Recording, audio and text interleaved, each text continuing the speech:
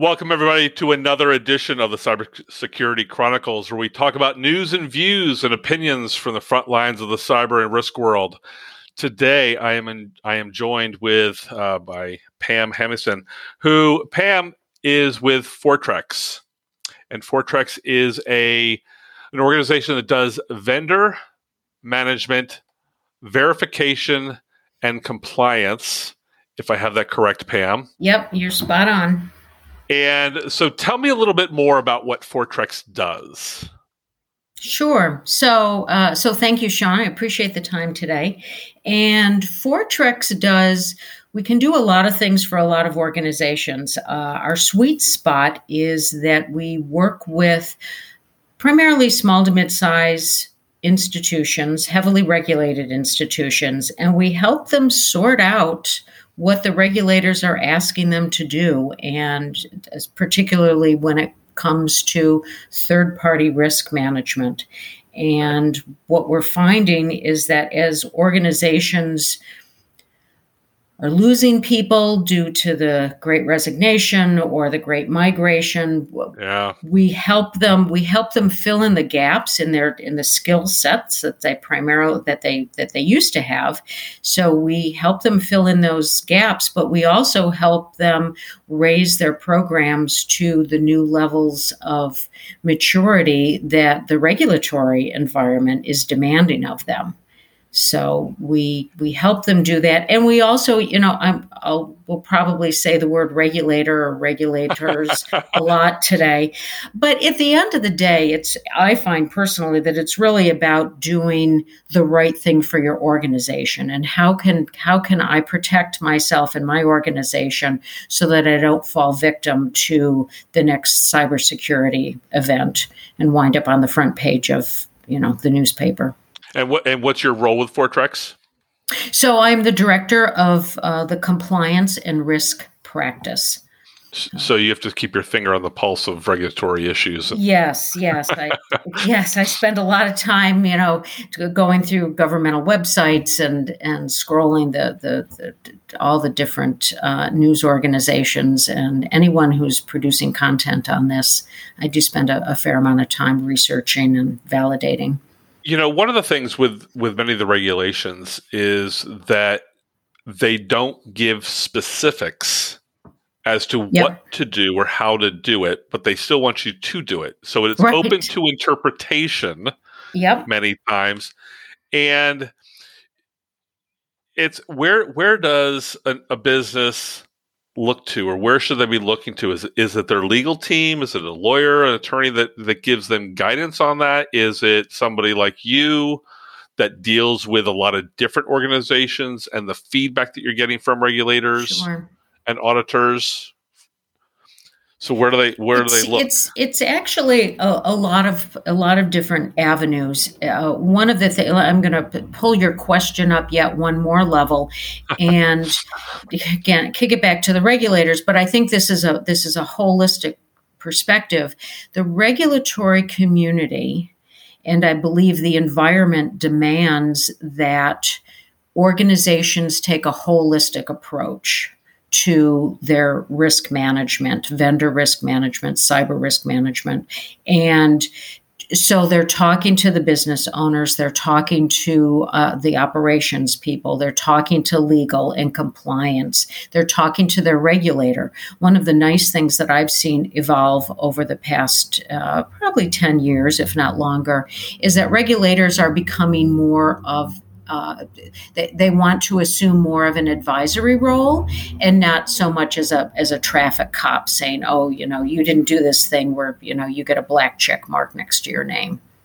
So I see a lot of to answer your question. I see that if an organization can demonstrate and perform the activity of talking to numerous people and really getting a 360-degree view of the particular issue at hand, they are in a much better place to address whatever that issue happens to be.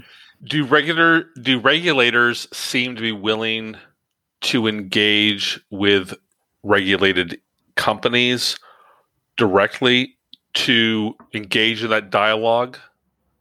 Absolutely. to help Absolutely. understanding, to learn from the companies as well, Yep. how the regulations might be interpreted or misinterpreted and what they It, should be saying differently. yes. So, and it's interesting that you bring that up. Just earlier this week, I read an article that actually the SEC published. Some of your listeners may be aware that the SEC recently, as of May 1st, published a demand or regulation where if your company is going to have your services are going to be down for, say, 4 or more hours, that you have to notify your appropriate regulators within 36 hours. And yeah, I know. It's like I don't know, doing a crossword puzzle or Sudoku or something. Rubik's Cube, maybe that's what it is. It's a Rubik's Cube. Anyway, one of the, so there's been some pushback, and the bottom line is that the SEC said, okay, we're going to extend the comment period for, a number of, I think it's an additional 75 days or something like that. But they got pushback from the industry, and the industry said, wait, we're not ready to talk about this yet. Or not that they're not ready to talk about it, but we're still sorting everything out in-house. Can we, let's take a breath. And it was a pretty comprehensive document the SEC put out for public comment. There was a lot to chew on in that document. Yes. I think it was over, I don't know, several hundred pages long. Yeah. So I think for a lot of organizations to kind of go through that and understand what it meant to them, to offer some opinions back, was going to take some additional time. Right. So it was just nice to see the push and the pull, and again, I think that goes back to the regulatory community wanting to be an advisor and not a traffic cop. Yeah. So yesterday or the day before, NIST put out their guidance on supply chain security in response to the president's executive order for improving the nation's security. We have CMMC that's rolling out for the Department of Defense, which I believe is with Department of Homeland Security evaluating CMMC for maybe use in their supply chain. That's going to become sort of the standard, the cybersecurity maturity model certification, becoming the standard for all federal agencies and all vendors to the federal agencies. Yep.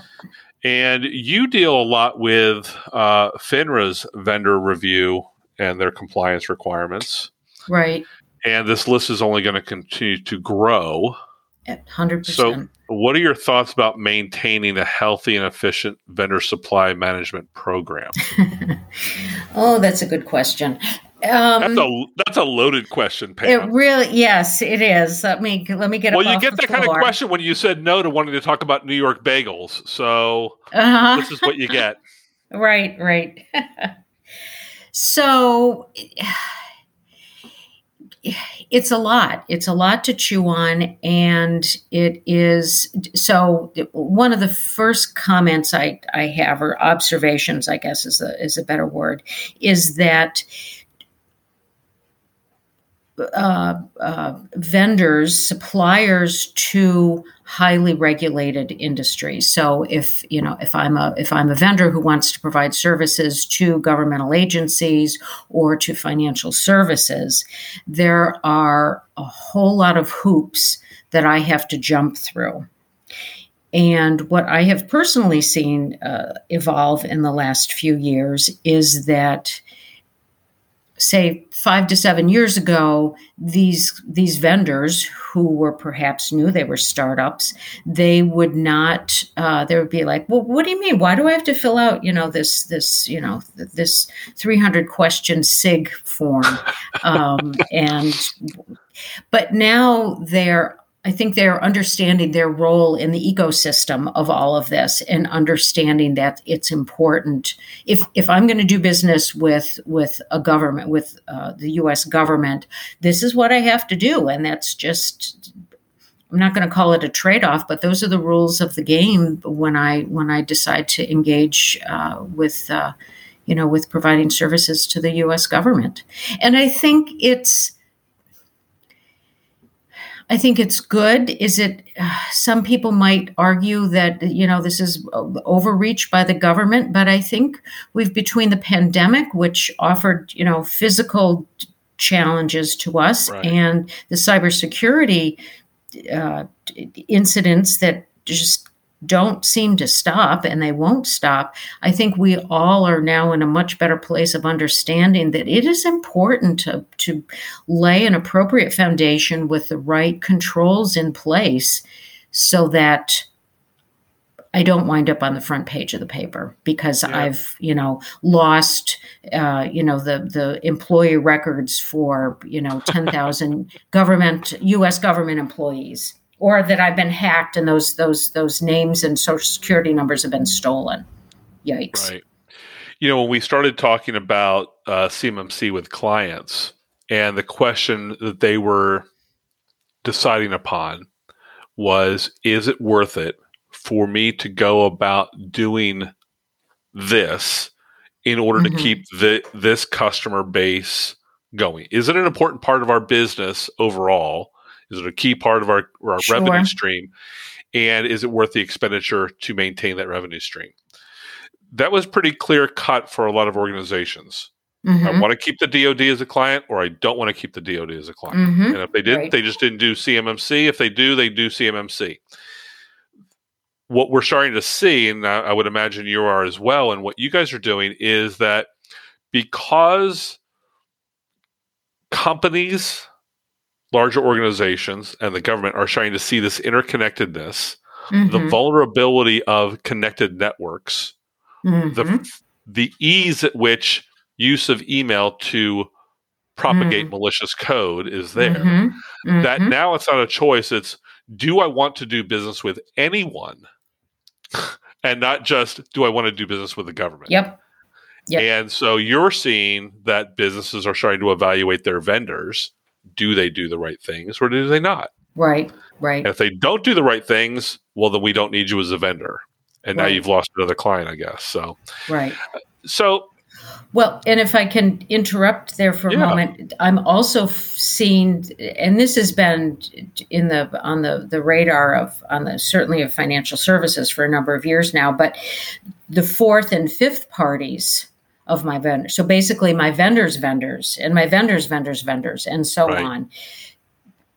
I think that speaks directly to your comment about the interconnectedness of all of us, and really understanding what the landscape looks like when I decide to do business with company X and not company Y. What does it all look like, and where does it go? And it's, what does my vendor supply chain look like? They need to understand that. Yeah. So absolutely. So as you've been doing this for some time, tell us about a time that during your engagement, you struggled with a supplier evaluation. So we don't need to name any names. No.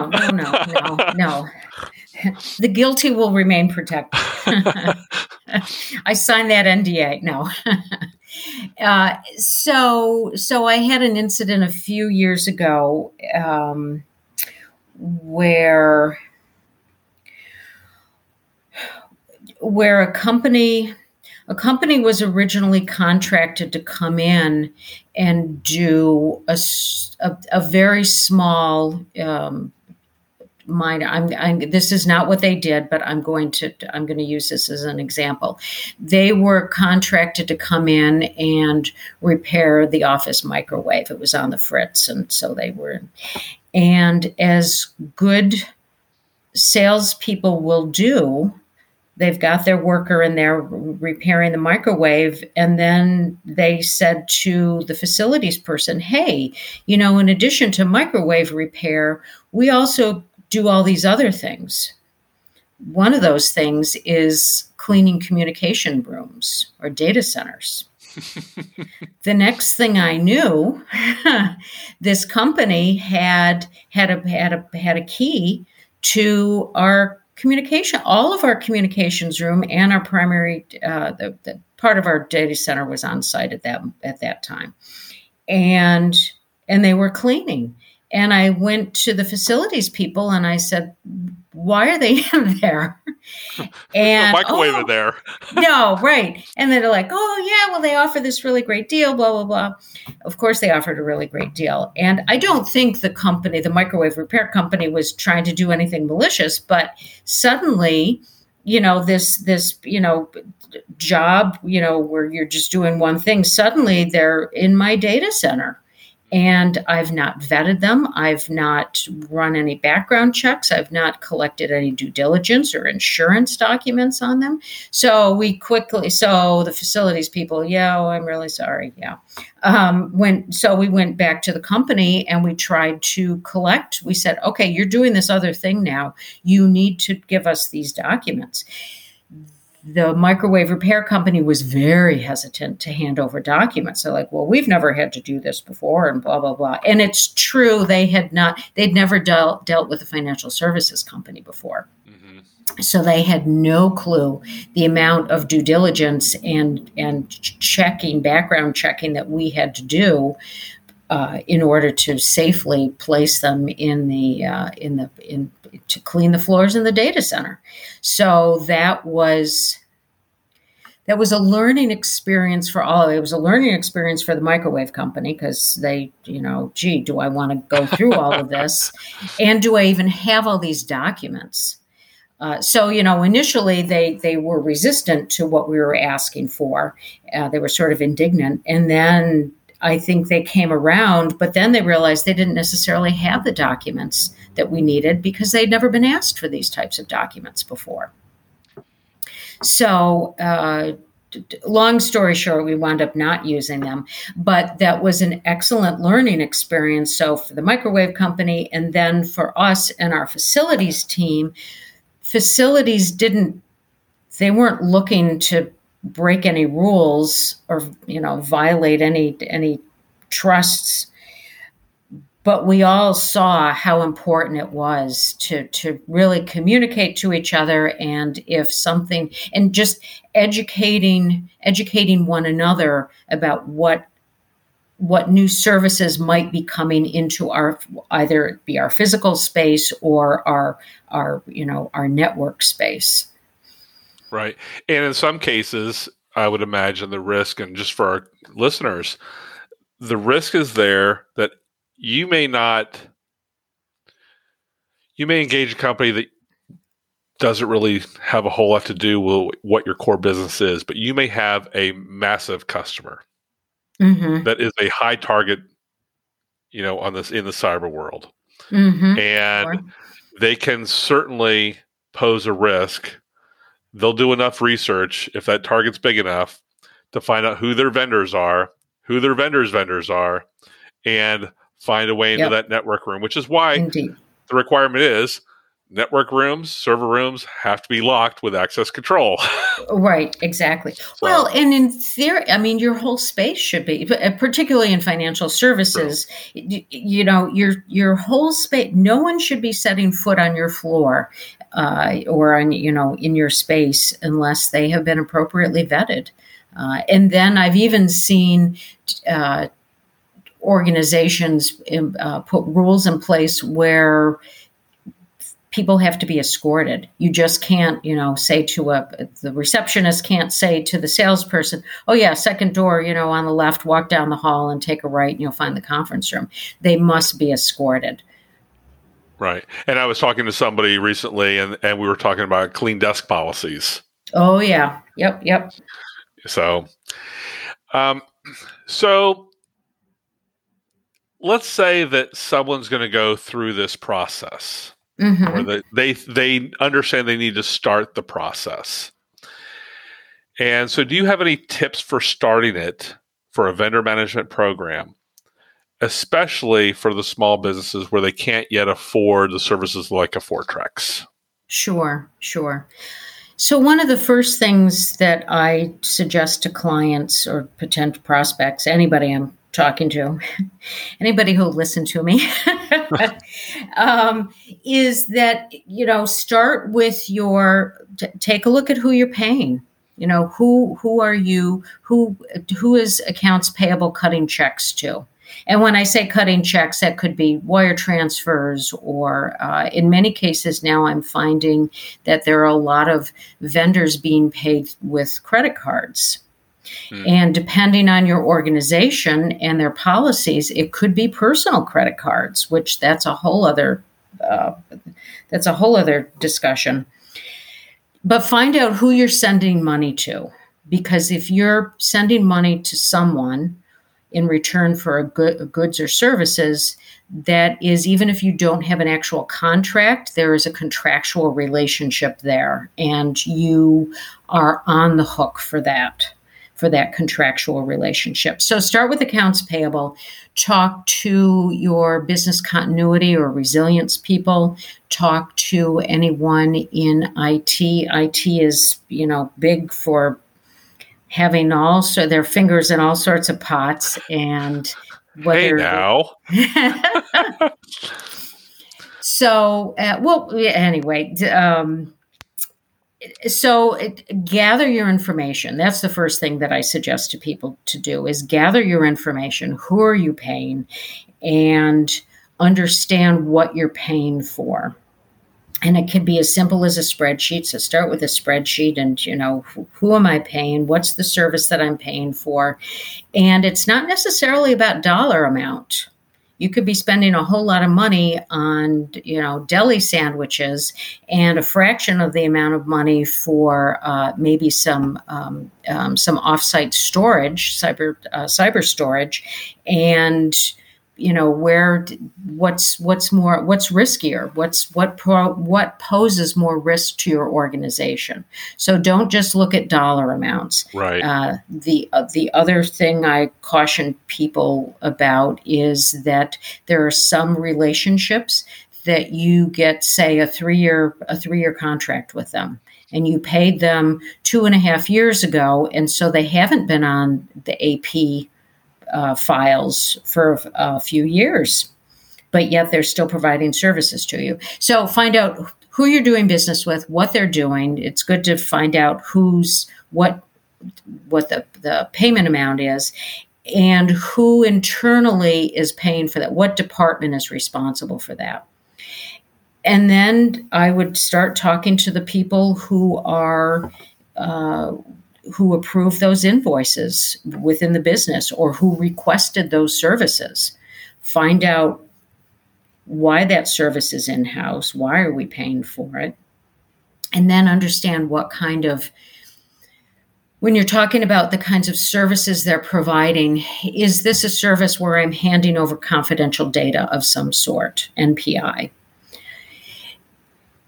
If this service goes down for any reason, can I still open my doors? So in a bank, is it an organization that is helping me perform transactions? And then, so how long can they be down before there's a negative impact on me, my organization, or I have to close my doors? And then number 3 is, how quickly can I replace them? So some organizations, the copy service, right? If Staples isn't open in the morning, I can walk across the street and go to Office Depot. Okay, that's a really quick, easy change. But there are other things with organizations that are much more complex and much more really designed to your particular environment, that would take 6 months or a year to come back. Right. And then those are the organizations you want to focus on first, and really understand, who am I doing business with? What are they doing here? Are there alternatives? What risks am I exposed to by doing business with these companies, et cetera? It's really understanding that operational risk for continuity there. Yeah. Absolutely. Absolutely. And I can't even begin to tell you how many shops that I've worked in don't really understand the impact. The other item I want to put a minor plug in here is, I find that there are a lot of companies that will go to a single source for all of their software. So there's like a software wholesaler. Mm-hmm. And like Microsoft, I can't buy Microsoft from Microsoft. I have to go to somebody else to buy my Microsoft licenses. Understanding where that software is coming from, I think, is very important, particularly now in light of, say, the Log4j issues and everything with Apache. There's software and there are components out there that, unless you do that extra level of digging and understanding, you may be potentially exposed to malware or to a backdoor that a hacker may have installed and not even know it, because all you know is that, oh yeah, I bought Microsoft from the ABC software company. Yeah. And so then I don't do business. I don't do any due diligence on Microsoft. And I'm just using Microsoft because that's a big name. And I think everybody knows who Microsoft is. Yeah. But I mean, I'm not saying that they're maliciously doing anything. No. So I guess the next question I was going to ask, and I guess it sort of applies to what you just answered, is that if I'm a vendor to one of your companies that you're doing the vendor management program for, how do I prepare if you're coming in to see me to ask me these questions? And, I'm thinking back to the microwave repair company. I don't have everything documented. Yep. And so it's, where do I start? Is it as simple as I can answer all of your questions? I can tell you what we do, and we do it the same way all the time. We just don't have it written down. Mm-hmm. So what do I do? Well, you've got to build your own vendor risk management program. Well, how comprehensive does it need to be? As comprehensive as the companies that I want to sell my services to. So if I'm that microwave repair company, and if I'm really happy just going from deli to deli to deli, repairing their microwaves, great. But if I'm going to go into offices now, corporate spaces with much higher levels of security, I'm going to be asked to do my own higher level of security. And so then you're going to expect me to have all of that written down and documented in a binder, and here's what we do and how we do it? Yep, 100%. And what if I don't? Then if say I'm a bank and I'm going to seriously consider not doing business with you because so your vendor's just looking at your report that you've helped them compile about their vendor landscape. Mm-hmm. And microwave repair company says they don't have any of this stuff, then I'm going to evaluate, do I want to do business with them, or do I want to go find somebody else? Probably not. I probably don't want to do business with them because potentially there's too much risk there for me. And now, if microwave repair company wants to come back to me in 6 months after they get their their own house in order, then perhaps we can have another conversation. But if I'm a large, highly regulated institution, not even large, if I'm a regulated institution that has client data of some sort and I'm performing anything with, at the end of the day, I often think about it like, this is people's money. It's not my money. It belongs to other people. And I need to protect they felt safe enough to hand their money over to me to, put in a savings account, check it, whatever it might be. But it's, is this how I would want my own funds and personal information to be protected and to be handled? So it's, am I doing the best for myself? So if I'm the bank looking at the microwave repair company, what is in the best interest of me as an institution and as me representing my clients? And so my reputation, the regulatory environment, and any financial risks that potentially I could be exposing myself to by doing business with, small microwave repair company. It sounds like a lot of work. It is a lot of work, which is why I have a job.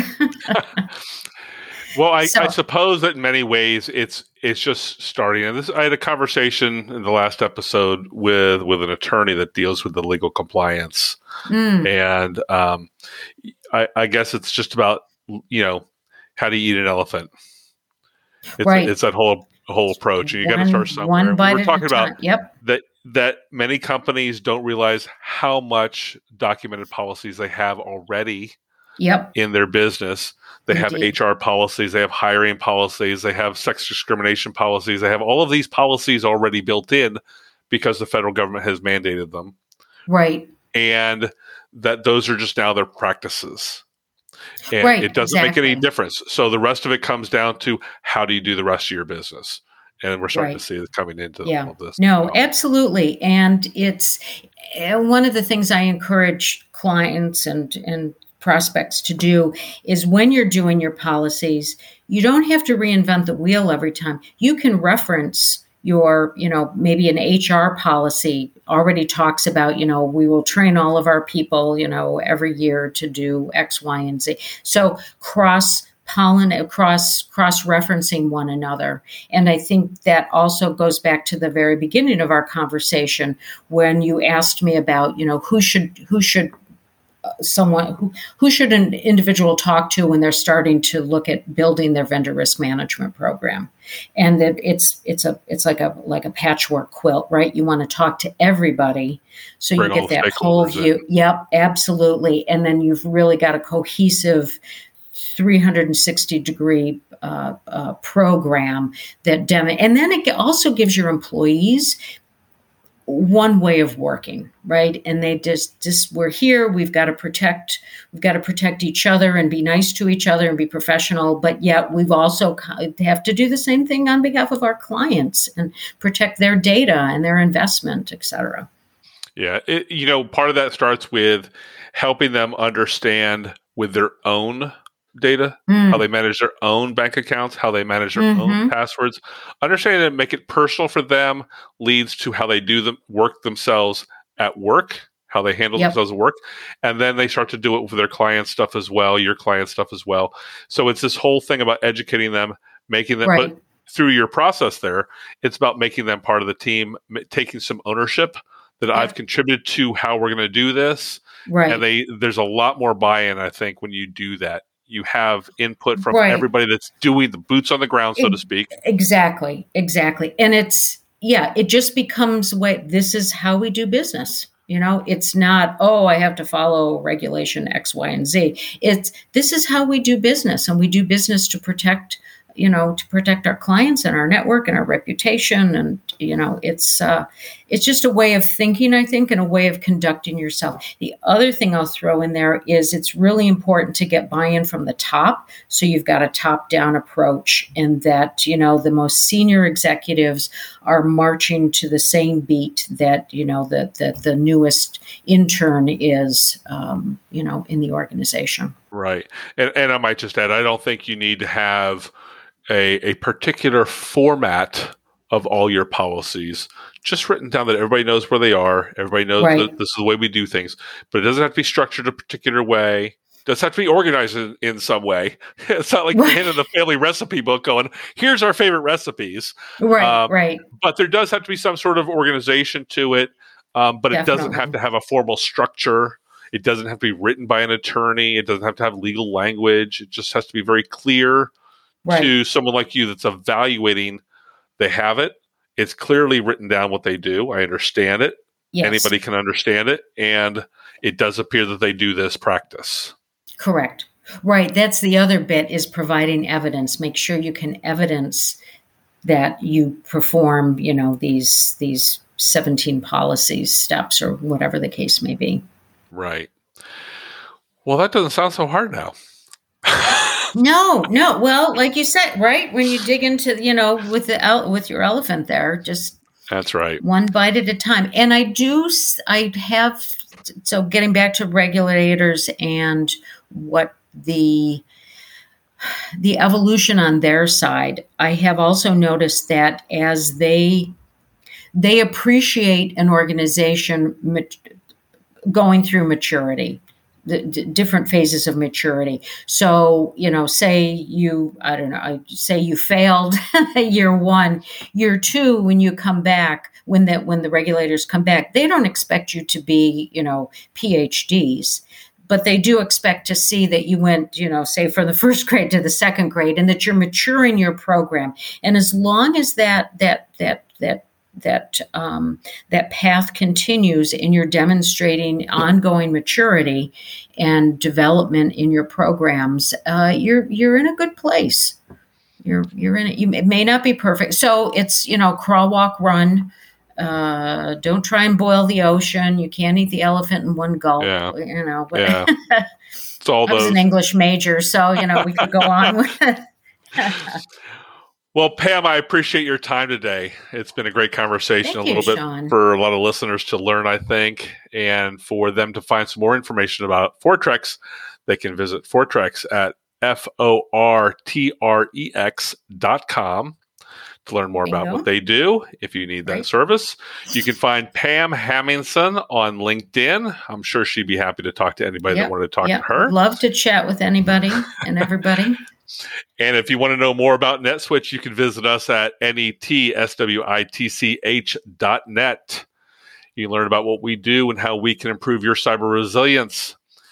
Pam, again, I thank you for your time today. Yes, and I look forward for everyone to listen to us on the next episode of the Cybersecurity Chronicles. Thank you, everybody. Thanks. Be well.